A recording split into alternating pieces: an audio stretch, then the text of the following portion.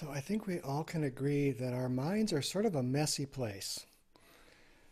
Our minds are the source of so much of our confusion and suffering. So if we want to escape being victims of our mind, it really helps to understand how our mind works. Now, fortunately, Buddhist psychology has mapped out the human mind in great detail. And I find the model is very, very useful and has helped me a great deal in seeing myself and also in working with other people and helping other people. And that model is partly the 12 links of dependent arising. So if we had a year or so, we could really dive into that. But we don't. We have one Dharma talk this morning. So let's, instead of trying to take on this whole big model of Buddhist psychology, let's look at it very, very simply, but also very directly. So I'd like to propose that we use a different map than the 12 links of dependent arising or the larger Buddhist psychology in which that's held. And, a map is important because a map shows us where we're going. We all use our GPS now, and I'm absolutely bereft without my GPS to get me to places. Being dyslexic, I can't read a map if it's upside down, if I'm not going north. So it really helps me to have this map that's this simple map on my GPS. It tells me just where to go. But the map is not the destination. Even on my GPS, my Google Maps, I can see pictures of where I'm going, which is very helpful, but it's not where I end up. I end up in a real physical place, and the map can only give me directions and a suggestion of what it is. So our mind map is the same way. It's not useful unless it guides us to a destination, and also it isn't the destination itself. It's just a map, and we have to use that map to know the destination for ourselves. And that's really the only way we can know what the map has pointed us towards, is to know it for ourselves and touch it for ourselves. So when it comes to following a map of the mind, it really takes some dedication over time for that map to guide us there and for us to see the reality of our mind. But don't worry, you can do it. We're doing it all the time. And the destination is really beautiful. It's joy. So it's worth the trip. So the map that I'd like to use today just uses two things. Instead of 12 links of our mind, it uses two: perception and evaluation. And I really want to thank Charlotte Joko Beck, who was a Zen teacher in San Diego. She died in 2011. And she inspired me. She uses these exact words, perception and evaluation. So I really want to honor her for guiding me in this way, to see my own mental map in this way. So this mind of ours has two basic operations. One is perception. And when I mean perception, I mean whatever enters through the senses. Our mind is like the nerve center, literally the nerve center of everything that we perceive. It all ends up coming back through our senses into our brain and into our mind. And in the West, we've traditionally thought of 5 senses: sight, sound, smell, taste, and touch. That's what we're taught when we're in first or second grade, that those are the senses. But we're learning that that's not the whole picture anymore. So, for instance, in Buddhist psychology, the mind is itself a sense. Just as the eyes relay sights, the mind relays thoughts. So it functions a lot like a sense organ, in addition to being where we think of as the destination of those perceptions. It also generates perceptions. But now scientists are thinking more broadly, even about those five of the Western senses. So think about this for a second. We can perceive where our body is and where the parts of our body are in space. That's a kind of perception that doesn't quite fall into those five. We have a sense of balance. We have a sense of velocity. We know when we're accelerating. We can feel it. We have a sense of movement through space. We know when our body's moving.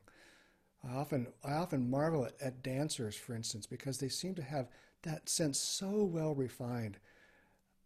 It's so beautiful to see them know exactly where their body is moving all the time.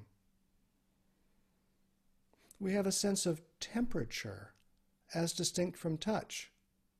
If you reach out and when you're cooking your potatoes, you reach out and try and take the lid off and the lid is hot, your body will instantly feel that and pull back before you even have a chance to think about it. That's a different sense than knowing that this is soft and this is rough when you touch it. So I'm just bringing these up to broaden our idea of what sense perception is. It's a really very broad thing. And our mind is taking in an incredible amount of sense perception. There's been a lot of scientific work around this, and the numbers vary. But one of the numbers that seems like in the middle of this that I read recently, the scientists are saying that our mind is taking in about 11 million inputs in any instant. 11 million.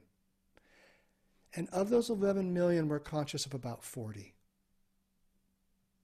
So there's a lot of perception going on that we're not aware of, that our body and mind is processing outside of the conscious mind. So we have some control over what we pay attention to in terms of our sense perceptions. And this is one of the things that practice gives us the benefit of. We become more aware of the sensations of our body. We're able to perceive more things. But we're certainly not going to be able to perceive 11 million at one time. So it's not like we get to the bottom of this by just being able to perceive everything. It's simply not going to happen. But we can get better at it over time. So this leads me to see that we are very efficient perceiving machines. So let's stop for a second and let's pay attention to what we are perceiving right now in this moment. So take a moment, maybe come back into meditation and simply become aware of what you are perceiving through your senses.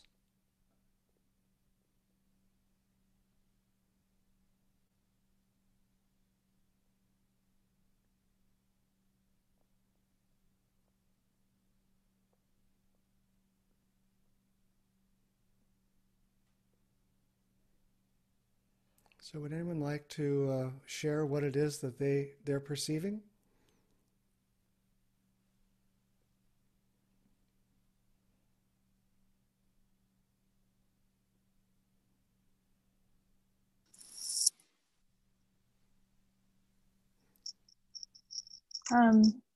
The rain hitting the roof of the greenhouse just outside my window. I can hear it.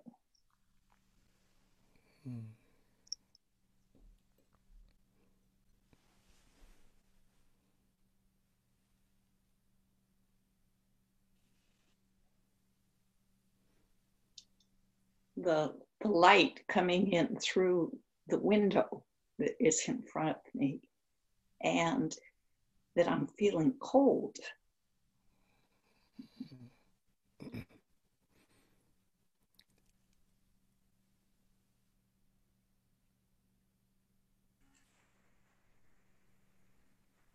When I closed my eyes, I saw John in negative.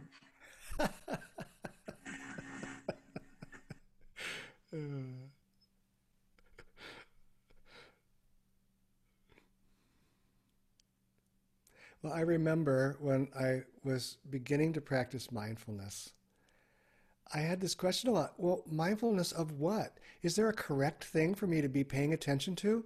Is one of these perceptions the right one that I should be focusing on? I don't know if you've had that kind of question come up for yourself, but yeah, I used to wonder, well, what is the right thing to be paying attention to? I notice my mind can jump around a lot from perception to perception to perception. Right. Well, for, one moment I'm feeling cold, like Gail said. The next minute, I feel my stomach is full. The next minute I notice my legs are sort of sore from sitting for a long time. It just bounce, bounce, bounce, bounce, bounce. But if we've got 11 million of them, there's a lot to bounce around in. So this perceiving part of our mind is a really beautiful and useful thing that we have. It is our way of being in touch with just this. That just this that I mentioned during our sitting as a mantra, as a gatha. This is what we're doing. We are just this with perception. And it's this beautiful parade that comes and goes. It flows by us all the time. But unfortunately, our mind doesn't want to stay there. Our mind has another major function besides perception, and that's the function of evaluation. So when I use the word evaluation, it's kind of broad, so I want to distinguish. What I don't mean when I use this term evaluation is what I'll call the good kind of evaluation, the necessary things that we need to evaluate. We would evaluate whether we take this action or that action by weighing one against the other. So do I turn left or turn right? That's an evaluation. Do I eat the apple or do I eat the orange? That's an evaluation. And those are necessary and good. The sort of evaluation that I want to talk about today is specifically of one type. And it's the evaluation that is ego-centered. So these are the kind of questions that are like this. Will this activity get me what I want or not? Will this person benefit me or not? Will this make me richer or not? Will this make me more famous or not? They're all focused on our ego. So it's the kind of evaluation that says, is this to my benefit or not? And we do this all the time. All the time. So the trouble with this habitual evaluation like this is it robs us of our actual life. We go through lives grasping after personal gain rather than enjoying what's actually happening now.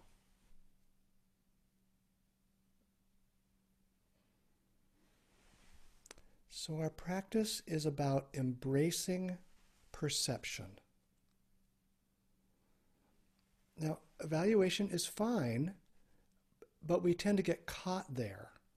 And before we know it, we're on our deathbed and we spend our entire life simply judging this or that, whether it's of benefit to us or not. And we've missed our life. We've missed the sound of the birds. We've missed the smile of our grandchild. Because all we've been doing is evaluating whether those things are to our advantage or not.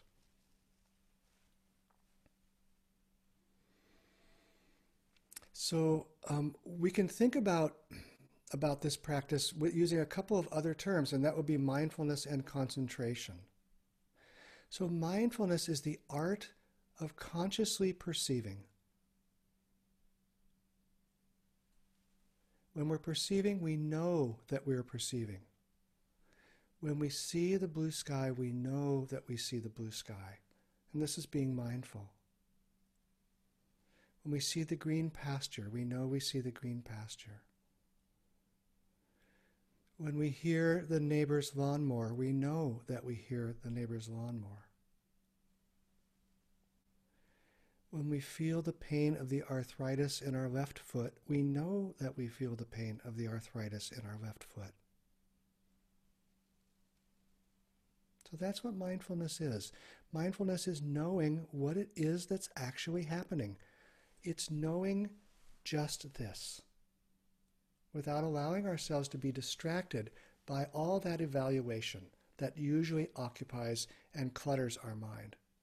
It's just this.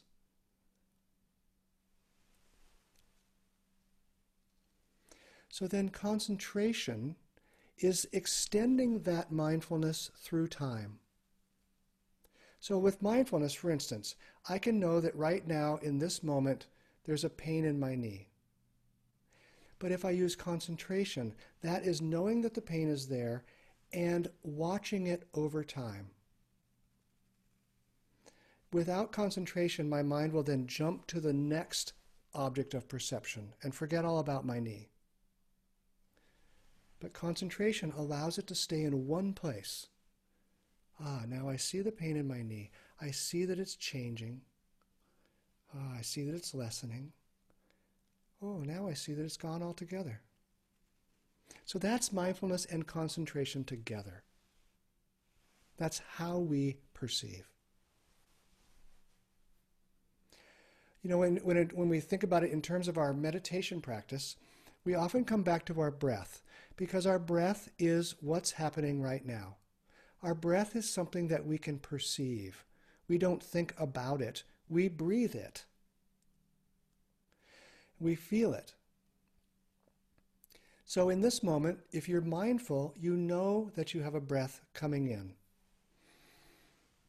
And now you're mindful, you know you have a breath going out.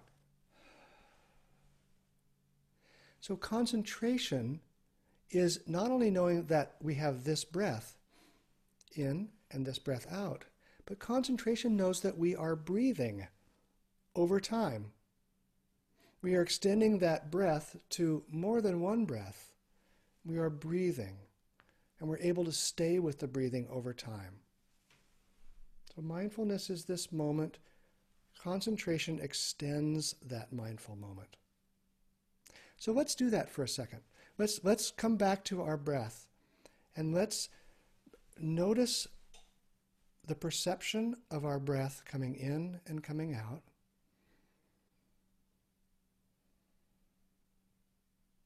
We're mindful of this breath.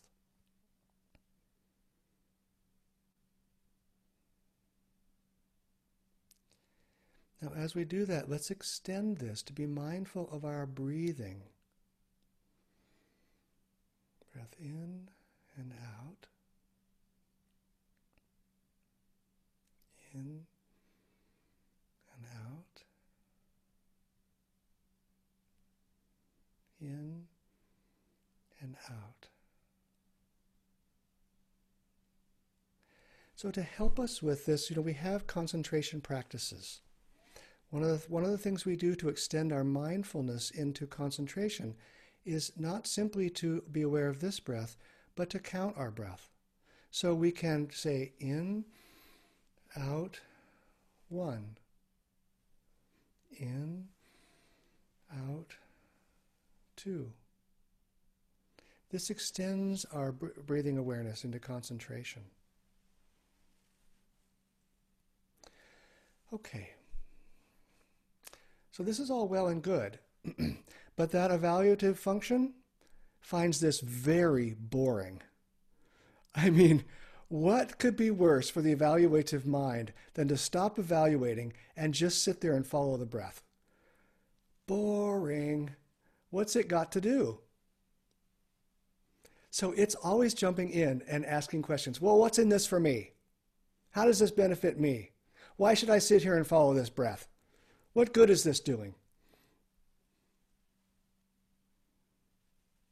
What have I got to gain from just sitting here all day listening to the jets go over? Boring. So this concentration is an acquired skill, and it allows us to calm down that evaluative function so that we can stay with things like our breath or being with our emotions over time. So at first, it's very difficult. We can't stay with our mindfulness for very long at all. And that's okay. Our mind's not used to it. We might get one breath in and out, and then we jump right to evaluation.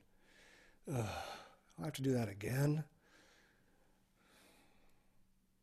So we keep coming back to this object of perception again and again and again, and we train our mind to stay in one place without being caught in that evaluation. I like this analogy. I've used it before. It's like training a puppy not to piddle all over the house.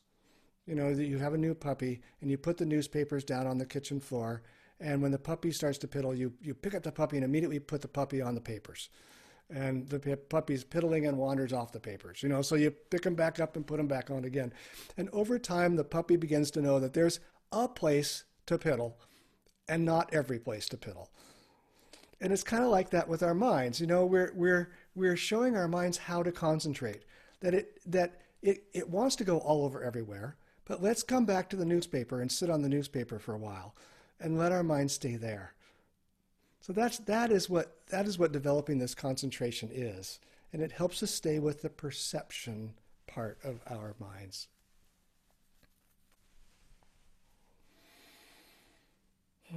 So why would we do all this? What's the point? Right? Why should we get good at this? You know, Juby, I was thinking that you and I have been sitting together, meditating at least once a week for 15 years.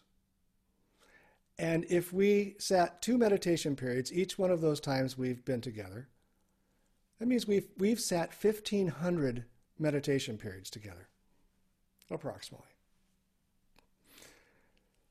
Why would we do that? What have we gained?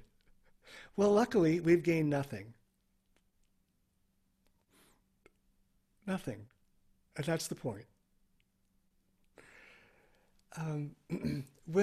What happens is when we can live in this act of simple perception rather than in our evaluative mind, we find ourselves less and less fighting against things as they are. We can rest in just this. You know, when I offered that gata for our sitting, the gata on our in-breath, just this, and the out-breath, add nothing. The add nothing part is what our evaluative mind wants to do. But it's such a relief to let go of that. We learn that we have enough right now, in this moment, perceiving things as they are. We have enough. We are enough, we find, to meet what the world needs. We are enough. In fact, we're more than enough. We are the unique gift that the world needs. And we find this simply by living in perception rather than evaluation. And we can think of living in perception as being awake. We are being awake to our lives. We're being awake to the way things are. Even if we don't like them, there's still joy there. Because we know we can be with it. Ajahn Chah, that great Thai forest teacher, said, if you let go a little, you have a little joy. If you let go a lot, you have a lot of joy. If you let go completely, you'll have complete joy. And what he means to let go of here is that evaluative function of our mind. And we find that when we do that, there is great joy. There's great joy in being able to hear the military jets go over without the judgment associated with them. We can just hear them as a sound, instead of wrapping ourselves up in judgment. Anger, why are they doing that? Why is that rattling my window? We can just go, oh, and hear the jet. There's joy there.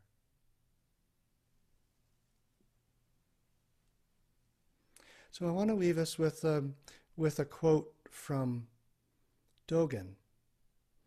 And this quote is a famous quote, and it's been the heart of many people's practice for a long time. So I'll read the quote, and then I'll give a little explanation of it. But Dogen was a 13th century Japanese Zen master and a real genius. He wrote in a way that was broad and deep, and he was the founder of Soto Zen, which is the most popular sort of Zen in the West right now. So Dogen wrote this: "To study the Buddha way is to study the self. To study the self is to forget the self. To forget the self is to be actualized by the myriad things. When actualized by the myriad things, your body and mind, as well as the body and mind of others, drop away. No trace of realization remains, and this trace continues endlessly." So he was talking about what we're talking about in different language. So let me put it this way. To study the Buddha way is to study the self.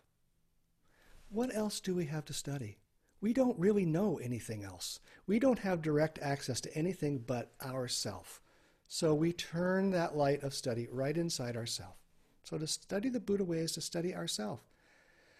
And to study ourself reveals that this evaluative self is a prison. We begin to see that we are evaluating things all the time, and it gets us nowhere, and it ties us in knots, and it wastes our life. We only get to see that if we look for ourselves. If I say these words, it doesn't matter at all. But if we see that for ourselves, now we know the self. So then when we know that, we let go of that self, right? We let go. And that allows us to look out and see all those things that we are perceiving that we thought were separate from me because we were evaluating them all the time. No, they are not separate from me at all. They are me. They absolutely are me. I created an illusion of separation with all those evaluations. And when you see that, this is enlightenment. And this enlightenment belongs to no one and has no end. It's not your enlightenment. It doesn't belong to that ego mind that was doing all the evaluation that gets to say, all right, now I'm enlightened. No one else is, but I am. No, it doesn't happen. That's not the way it works. That ego mind does not get enlightened and get to enjoy it and get to parade it around and wear a brown jacket that says, oh, look at me. Right? No, it belongs to no one. And it belongs to everyone. And it won't end when you end. So our practice is to return to just this. Just this. Add nothing. Just this. Add nothing. Just this. Add nothing.